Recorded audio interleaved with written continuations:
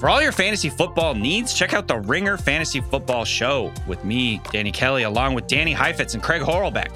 That's the Ringer Fantasy Football Show on Spotify or wherever you get your podcasts.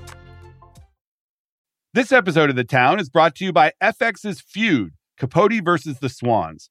The second installment in Ryan Murphy's Feud anthology tells the story of acclaimed writer Truman Capote, once a confidant to society's most elite women, whom he nicknamed the Swans. Starring Naomi Watts, Diane Lane, Chloe Sevigny, Callista Flockhart, Demi Moore, Molly Ringwald, and Tom Hollander. For your Emmy consideration, visit fxnetworks.com/FYC.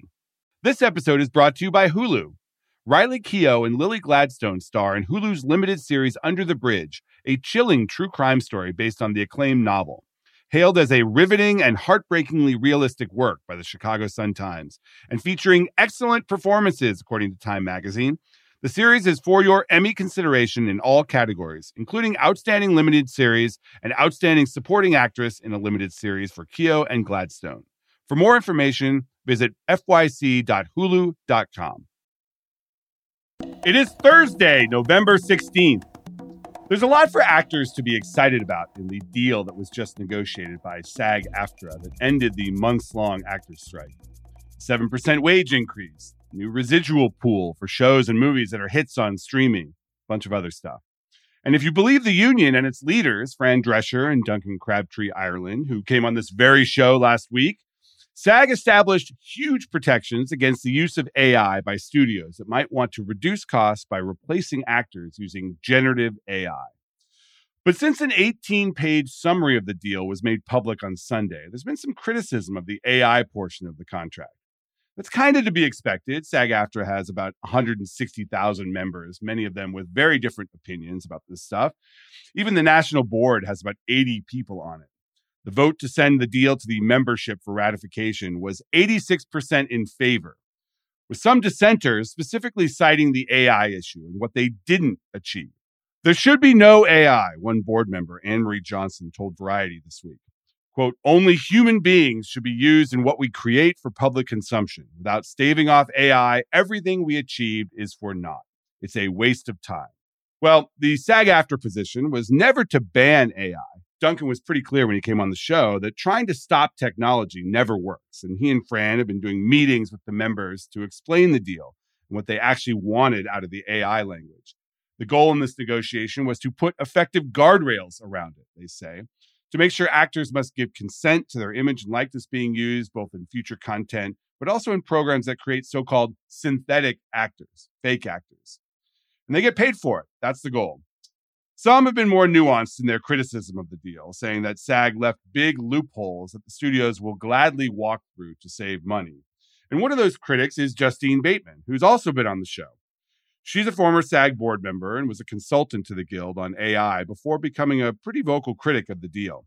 She says actors should approve the deal only if, quote, they don't want to work anymore, if they want to be replaced by synthetic objects that are made by generative AI. Fran Drescher, of course, did not love those comments. She didn't name Justine, but she responded that, quote, naysayers have exploited this momentum of ours to gain a voice for themselves. A little bit of a feud back and forth there. She's warned against members being, quote, poisoned by contrarians. Justine's definitely a contrarian, but there's a real wedge issue here. And with voting ending on December 2nd, I don't think a deal is in danger of not passing, but I wanted to have Justine back in here to explain her opposition. I've got my own take here, and we're going to go into some of the details of this contract on the AI issue. Today, it's Justine Bateman, AI, actors, and whether this new union deal is strong enough. From The Ringer and Puck, I'm Matt Bellany, and this is The Town. All right, we are here with Justine Bateman, a returning champion on the show. She, in addition to being an actor, a writer, a producer, an author, she also knows something about artificial intelligence and has been a very active voice, first in advising SAG-AFTRA on how it should approach these negotiations, and now a pretty vocal critic of this deal that has been negotiated. So first of all, welcome, Justine. Welcome back. Hi, Matt, and not an actress. I'm going to get a T-shirt. All right. Well, a former actress. Our listeners may have known you initially as being an actress, but you are a former actor. So let's get right into your beefs here, because we had Duncan Crabtree Ireland on the show last week. He walked us through some of the gains in the AI area of the contract that he thought were pretty significant. But you're not a fan. So explain to us in a nutshell, what is problematic about this contract when it comes to AI? Well, first, I want to say I have no beef with the leadership. I'm not here to criticize the leadership. I have the same intention I've had for the last 9 months, which is just informing people what is about to happen to them. I was saying the same things starting in May, specifically to the actors. And what I said inspired SAG leadership to bring me on as an AI advisor. So those things I was saying in May, I said the same things during all the negotiations, and I was there for all the rounds with the exception of the final one. And they are the same things I'm saying now. So I have not changed what I have said over the last 9 months. Just the reaction to it has changed. Right. Well, you're referring to Fran Drescher and some of the comments she has made that seem specifically. Whomever. Yeah. It doesn't matter. I have no animosity towards any of these people. My goal remains the same. I just want these members and crew members and Teamster drivers, everybody to understand what is happening to them and things they can do. When you understand what's happening to you, then you can find ways to put things in your contract that'll mitigate damage to you personally. Okay, so let's talk about that, because from the very beginning, SAG has said they are not anti-AI. So the fact that AI is allowed in this contract should not be a surprise to anyone. So take us through what your criticisms are. Well, the biggest one, and this is something I said in the beginning, which that was going to be the most important thing. I said, you don't want these, what I call human-like AI objects to play human characters, taking jobs from human actors. So soccer mom character or something, you're going to play that by a human. It's not King Kong or some fanciful character with the head of a peacock or something. It's a human character. It should be played by a human actor. And that is not there. Well, you're referring to synthetic performers, they call them. Well, I don't call them performers. You can call them synthetic AI objects that look like humans. That has so much fallout. Not only are you taking jobs away from human actors, but if you're using that object, you don't have a crew, most likely. You don't have dues being paid by that synthetic AI object. You don't have any initiation fees being paid by this synthetic object. And I know in the contract, it's the agreement, it says that the AMPTP companies will give consideration. The word financial isn't even in there. What I saw, it says appropriate consideration, if any. Now, if I'm a lawyer on the other side, in no way does that require me to give you money. Yeah. Well, they say it does. So just to be clear, okay, if a SAG-AFTRA member is used in any way to create a synthetic performer, in their words, meaning an image of an actor is put into a computer model, amalgamated with other images of actors to create a synthetic replica, there is a consent and compensation requirement for those actors if the facial features like nose, eyes, ears are recognizable from that specific performer. And you say that is a hole you can drive a truck through. Find me a lawyer who would take a case where they've got to prove amongst billions of people on the planet and billions of people who have been on the planet, who are dead now, who have been filmed. You find me a lawyer who's going to prove that that nose is your nose. I know there are only so many famous noses. Maybe Barbara Streisand. Yeah, Jimmy Durante. But even with that, the amount of effort it would take to prove that that's yours, because there are other people on the planet who look like that. Because don't forget, they haven't just scraped all the best movies and series in history. They've also scraped all the YouTube videos, everything. Right. Yeah. And for the rest of the synthetic performers, there's no consent and compensation. It's just notice. So you have to kind of say that you're using this stuff, but there's not an opportunity to bargain. Yeah, you don't even have to tell the audience you're using it. You just have to notify SAG. So they'll just send email after email after email after email saying, we're using it, we're doing it again, we're doing it again, we're doing it again. And I know there's a feeling that like maybe the consideration that's negotiated would deter them, but I'm like, they're not bound to any amount of not. And even if they do get money, where does that money go? That's not clear. What is the give for replacing the very members that you are representing, the human actors? I think where we are in technology now, the synthetic performer issue is not that big of a problem. I agree with you that we have no idea what's coming. And, 5, 10 years down the line, we could look back on this and be like, why did we allow this? The technology will advance to a place where you can populate a film with fake people and it looks and feels realistic. I don't think we are there yet. Every effort to do that we have seen so far feels fake, feels uncanny valley, does not work. Here's the thing, the technology is here. I have a group called Credo 23 that's like an organic stamp for film. Just tells the audience that no generative AI was used. There's a page on that site called AI in Film that has a list of all the ways I believe generative AI is going to change the business. And there are hyperlinks to all these video demos. Now, these video demos are consumer-facing software.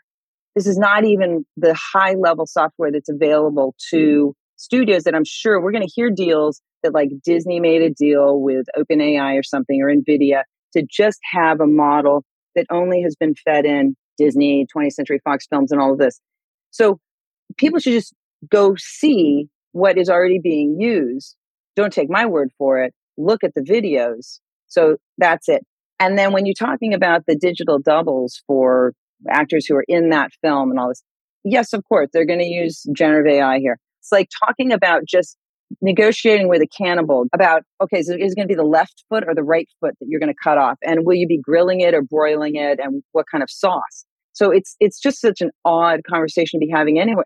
Because any actor that I know who really is an actor and loves acting wants to be on this. If it's second unit, it does pickups, it doesn't matter. They want to be there. And of course, for the bulk of the film, because that's acting. Yeah. Well, they also like to be paid, though. And this does allow them to be paid. But to be paid and then told bye-bye is not what most actors signed up for. It's disheartening. And it's a real dismissal of the art of acting. Well, and on the employment-based digital replicas, there is a carve-out here for Schedule F actors. For those who don't know, those are more highly paid actors. I believe it's above $80,000 on a film, and it's different for series. And Schedule F actors are excluded from this consenting compensation. I think because traditionally more of the higher paid actors have their own representatives to negotiate this language out of deals. But there is that middle ground where it's not a star, but it's also not a minimum person, where they are potentially exposed being Schedule F and not having some of these protections. There are a lot of those, because what Schedule F gives you is, normally you hire somebody, you're paying them per day if it's a shorter run, you're paying them per week if it's a longer run. And sometimes you do the math and you're like, well, if we pay them per week and then, look at the overtime that's going to be there and other smaller payments you have to pay. And you do the math and you're like, it's cheaper to give them Schedule F. So yeah, what you're saying is true. There are a lot of people that get Schedule F that are not the George Clooney's and the Brad Pitts of the world, of course. And they're not getting Schedule F either, by the way. They're getting way over Schedule F. I was going to say, a lot of this is taken care of by entertainment lawyers who do have the leverage and the knowledge to get this stuff out of a contract. So to think that, all of a sudden this deal is going to allow George Clooney's and Brad Pitt's to populate other movies, that's not the case, because they will stand up to it. At least they'll have the leverage now to do that. So we're not talking about that. But I want to talk a little bit about background performers as well, because there is specific language about background performers, and it gives a little bit more leeway here to do more with background performers. Because we've been seeing football stadiums populated by digital performers for years. We've been seeing crowd scenes, the famous Lord of the Rings battle scenes. Half those orcs were computer generated. They're not guys in suits. So isn't this just an extension of that? And what do you think is the miss on the background digital replica rules? Yeah, everything you said is true. And I, not having worked as a background performer, I'm not as familiar with the ins and outs of the problems with existing contracts and what they wanted to add or correct. But when I read through it, the thing that I think is the saddest part is if you have a background performer and the background performer has been scanned and they do film A, and then they call the performer and say, we've decided to give you a line. Now you become a principal performer. And the background performer could go, oh, that's great. Yeah, we're going to send you a check. That's, the day rate for a principal performer versus a background performer. Oh, that's terrific. And guess what? That background performer never gets to experience going on the set, being in the makeup room, getting made up, having this scene with maybe it's opposite Brad Pitt or George Clooney, and then having this absolutely memorable experience of being a principal performer on a set and exchanging lines with actors that they respect. And you've just erased experiences like that for them. That is an option now. And the consent requirement is tricky because consent can be obtained before you're cast in the role. And as you know, someone who's been through the acting process, the studios have maximum leverage when they are standing there with 5 to 10 actors who want the same role, and a deal is put in front of you and it says sign it or you're not eligible for this role. And if there is AI language that we will own your digital replica and we can use it in subsequent sequels or in background scenes or whatever we want going forward, Duncan actually acknowledged that there's nothing in this deal that prevents this consent requirement being part of a test deal so that you waive all your rights or many of your rights before you even get the role. That just seems like a crime against humanity. I don't... I mean, it doesn't seem great for actors. Put yourself in somebody's position that would have to live with a contract like that. I mean, I'm an independent filmmaker. Like, I'm not going to live with it. I'm never going to use generative AI. I'm never going to scan anybody for any of my projects. And think about this. It's not only on that particular project, but what kind of leverage do they have? Let's say they become more and more popular. What kind of leverage do they have going forward to be hired for a job, perhaps with that company? Well, if the company just does the math and it's like, it's so much easier to just throw them a chunk of money, then we don't have to fly them out here. We don't have to fly their nanny out here. We don't have to put them up in a hotel. We don't have to feed them. It's kind of like airplanes. Remember on the airlines, you used to be able to check your baggage and take your bags on board and they'd feed you a meal and all this. And then they started going, you know how much money we'd save if meals were optional and the baggage was optional and all this. And now you get nickel and dime for where you're going to sit on the plane even. It's the same math they'll do with whether or not they want to hire a human actor. This episode is brought to you by Hulu. Riley Keough and Lily Gladstone star in Hulu's limited series Under the Bridge, a chilling true crime story based on the acclaimed novel. Hailed as a riveting and heartbreakingly realistic work by the Chicago Sun-Times, and featuring excellent performances, according to Time magazine, the series is for your Emmy consideration in all categories, including Outstanding Limited Series and Outstanding Supporting Actress in a Limited Series for Keough and Gladstone. For more information, visit fyc.hulu.com. This episode is brought to you by State Farm. You might say all kinds of stuff when things go wrong, but these are the words you really need to remember. Like a good neighbor, State Farm is there. They've got options to fit your unique insurance needs, meaning you can talk to your agent to choose the coverage you need, have coverage options to protect the things you value most, file a claim right on the State Farm mobile app, and even reach a real person when you need to talk to someone. Like a good neighbor, State Farm is there. I'm just going to go into the argument here. First of all, there's a logistical argument here that SAG-AFTRA can't stop technology. And every effort in the history of entertainment to prevent a technological innovation hasn't worked. And it really becomes a game of catch up. And it seems that SAG-AFTRA has known this from the beginning. And at the outset of these negotiations, they were very clear. They're not trying to stop AI. They just want guardrails, and they want, more importantly, their members to be paid and to have agency over how this stuff is used. And they believe that with exceptions, they have largely accomplished that. And the second logistical argument is that what option do they have here? This was a strike that was testing the patience of a lot of these sister guilds and going on over hypothetical or potentially unsolvable AI issues was only going to lead to backlash and the guild essentially sacrificing other arenas where it could have made the gains that it did for this potentially non-problematic issue. That's at least the argument. I know you disagree with that. And that now this movement to vote no on the tentative deal would be catastrophic. That going back to the drawing board would sacrifice all the gains that were made over 4 months of negotiations and would turn the other guilds against SAG.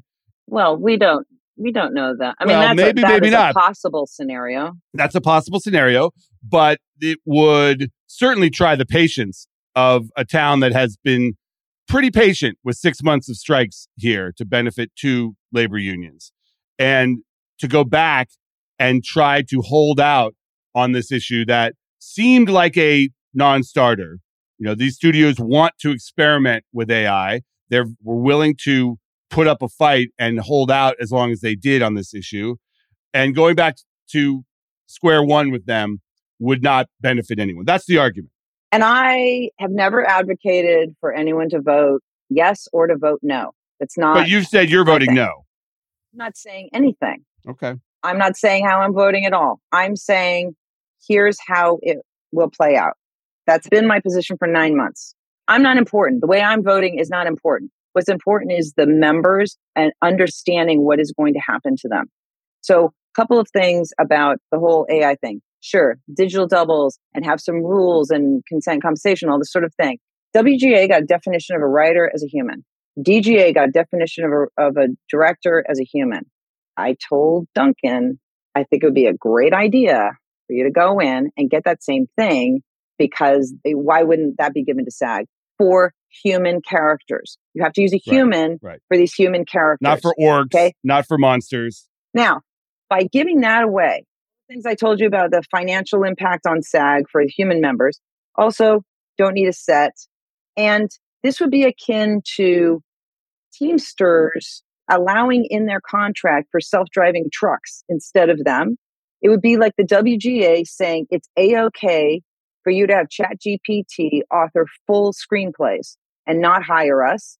Just let us know you're doing it. Or the director saying, yes, we have these minimum staffing rules, but it's A-OK if you use some sort of generative AI quote director in place of any of our human directors. That's what we're talking about. And that's where I'm saying it goes too far. That's beyond the pale to me. This is not a union that represents human-looking generative AI objects. This is a union that represents humans. And yes, even though this is all going to happen, and yes, these human-looking generative AI objects are going to be used by OpenAI and Midjourney and all these other companies, but at least you can carve out a lane for your members, your human members, a lane through which you are going to have employment. Aren't you at least a little bit sympathetic for these companies that are facing competition from pure generative AI companies to create realistic looking human figures that can be used? Like, if the studios have their hands tied on this stuff and companies like NVIDIA or name your startup are able to produce quality looking film and television using synthetics, doesn't that ultimately put Hollywood out of business? I don't think they're looking at this correctly. The studios and the streamers to some extent, but mainly the studios, have some competitive advantages that they are not taking advantage of. They have some assets. If they own the real estate that their studio is on, okay, that's an asset. The copyrights, that's an asset. That's a massive asset. Copyrights for all the films they've ever had. And their relationships with all these human actors.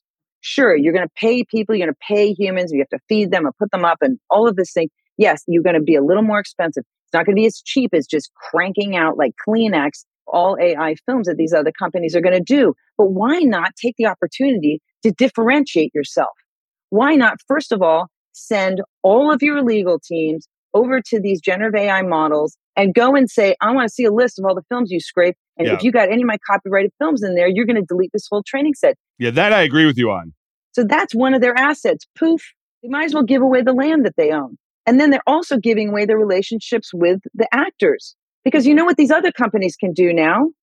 And now they have no competitive advantage. Now these other companies can not only do this all AI films a lot faster and a lot better than any of these studios, but they can also, if they wanted to, have some subsidiary that's a signatory and hire real actors too. Like they're just giving away what their competitive advantage was. And the similar thing with streaming, right? They started chasing what Netflix was doing. And how has that turned out? And now they're going to chase what these massive amounts of money, by the way, these massive generative AI video companies, and they are going to lose because they can't compete with those guys on all AI films. They should instead just get back into making great films with humans. Well, until NVIDIA buys Paramount or something like that. But But they will. The minute they make a peep about their copyrights, all these places are just going to go, I'm sorry, how much are you? Yeah. Here's the money, get out of my face. And all we're going to have left are independent filmmakers making human films. And by the way, now independent films are going to be able to make all these, quote, $300 million films because they're going to be able to use generative AI too. I mean, the whole thing. All right, yeah. Although that would be problematic if a tech company bought a studio like that, you'd all of a sudden become a signatory, like Amazon and Apple are now signatories of the AMPTP and the Guild Agreement. But maybe they're not signatories. Maybe they just find actors who aren't. I don't know. I don't think the signatory business is going to be very robust in a couple of years. Wow, you definitely have a pessimistic view of this. So, all right. Hey, I'm just playing. Really, Matt. Though I'm not being pessimistic as much as I'm saying, how does it not go this way? This agreement will likely pass. So, where are we in 3 years when it comes up again? What do you think is going to happen in the next 3 years on this front? I think we'll see a lot of all AI films from major studios. Not necessarily. I mean, they're a little slower. It's kind of like comparing. Anytime you have a company that's a little bulkier than people that can move faster, with a couple of employees and a computer, it's going to be slower to like change things around and all this. So I think it'll probably come from somewhere else, and then they'll be chasing that. And I think the only way in the next round of negotiations that there's going to be any leverage is if all the unions could get on the same cycle and negotiate together. I don't even know if that's possible because I know IATSE and Teamsters are not on the same schedule as SAG, DGA, and WGA, but I don't know how you get any leverage otherwise. I don't think any single union is going to have leverage next time. I think it's going to be a Pixar type situation where a company is going to come from the outside and create something that surprises and changes the paradigm. And everyone's going to look at it and think, oh my God, so this is the next thing. And it will be a completely AI generated film, no unions involved at all. And then the studios are going to have to make a choice whether, perhaps they buy one of these companies like Disney bought Pixar. Now, Pixar used talent and everything traditionally. They did not do this on their own, but they could have. They could have gone completely outside the system, but they chose to have union talent involved, and I think it served them pretty well. But in the future, who knows? So I don't think you're far off, but I do think that the studios themselves are wary of the talent community and the potential backlash that would ensue if they started doing that stuff. So I think there's sort of a natural check on it. I know you're more pessimistic than I am. Well, look, I think, and anybody who's been in the business for a while who's listening will know. A contract is not for when everybody is behaving properly. A contract is for when one or both parties lose their minds. So if any loopholes, you can cross your fingers and hope they're not exploited, but there's a high chance they will be if they can be. And so you're taking a big risk. If you can live with what the fallout would be from loopholes and allowances, then go for it. If you can't live with that, then whatever particular contract you're about to sign is a bad idea for you. I get it. And nobody's ever lost money betting on the cynicism of Hollywood executives. I mean, it's like, look, I love this business. I love this business. I love everyone who's called to it. It's just the name of the game. And you just got to suit up. And when you're negotiating contracts, you have to be aware of these kinds of things. I don't think anybody wants an all AI film. I don't think fans want it. I don't think actors, directors, But crew. they won't know. Like, Yeah, they won't know, Craig. We're thinking about that in the terms of like what we think an AI film will look like. What if it's amazing? But I don't care if it's amazing. Nobody's going to want to see this movie if everyone knows going in that there's not a single human being involved with this film. I truly believe that. I hear what you're saying. I mean, I feel the same way. They won't want to be tricked, right? That's kind of messed up. But I think they'll get used to it. We didn't go from like, this isn't like an audience that watches films from the 1970s and then suddenly you're going to spring this on them. They've grown accustomed to like VFX, kind of quote facelift, that they do on a lot of these actors. And then the filters that you got on TikTok and all this plastic surgery and everything. And then, but you can't tell the difference. I've seen so many demos where I'm disturbed that I can't tell the difference. And I think audiences will just get used to it and just shrug their shoulders and go, well, this is what's going on. There's no protections on old shows for face replacement or reskinning those actors. So the deal doesn't prevent people's faces from being replaced on old shows? I don't see any language like that. So that might be a great question for Duncan. I think this is going to happen. You want to repurpose like the Brady Bunch. Or let's pick another show. How about Family Ties? Anything. I mean, it could happen to you. I have access to lawyers, but let's say, let's talk about people who have passed away. Sure. Let's talk about like, I Love Lucy or something. You want to repurpose that for, you can tell by their viewing history that someone loves watching comedies that have African Americans in them. Mm-hmm. So let's repurpose it and reskin everyone as an African American. And now, any of those actors get a say? I don't see anything in the agreement that prohibits that kind of thing. Or face replacement. Let's say you're like, tonight I want to watch, Star Wars and face replace my face. Me, Matt, I want to be Luke Skywalker tonight. I don't see anything that says that you can't face replace older actors. Well, they've done that. I mean, the Star Wars movies are already doing that. They did it with Carrie Fisher in Rogue One and the most recent one after she passed away. They made Luke Skywalker young in one of the Star Wars shows, but that's done with the consent and compensation of the original actors or their estates. So there's language about digital doubles, consent and compensation for that, but I don't see a mention of face replacing some fan's face on your body when they watch that episode tonight. I don't see any language that protects that. And I think we have an obligation to protect past work, considering they did a lot of work to get, conditions in our contracts that we walked into when we became members. And now they're not here to defend themselves. And now we're just going to let all of this just become like nothing's locked. Let's just put it that way. And that's a shame. I want John Hamm to star in everything that I've ever watched. So can we do that where there's just a John Hamm skin that appears as the star of every TV show that's ever been made? Hey, if you can think of it, like the technology exists to make all your dreams come true. All your John Hamm starring film dreams come true. All right. Thank you. You bet. Bye, guys. We are back with the call sheet. Craig, I'm betting you are a Hunger Games guy. I saw the movies. I may have even read a few of the books growing up. Yeah, I think it's like in your wheelhouse. Like it was the cool thing everyone was doing when you were in high school. I fell off though, because what did they make? There was like Mockingjay Part 1 and 2. I don't think I saw those. I think I saw the first two and then that was enough. Yeah, the first one debuted to $152 million in 2012. Like that's kind of insane for the first movie. But I guess the books were big and, but Jennifer Lawrence was not a star. That kind of put her on the map. Yeah. So now we have the Ballad of Songbirds and Snakes, which I did not have much confidence in because I gave it to Lucas in our draft. That was the one that I gave him beginning of the year.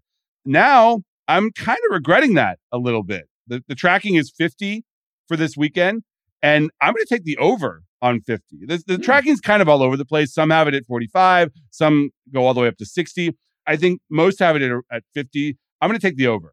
Yeah, I don't know. This is hard because is the audience, they want the millennials who loved Hunger Games to come back? Are they trying to go after a younger demographic with Rachel Zegler now, who's 22? And I think it's both. They want, the women and some men who grew up with it to go back and see it.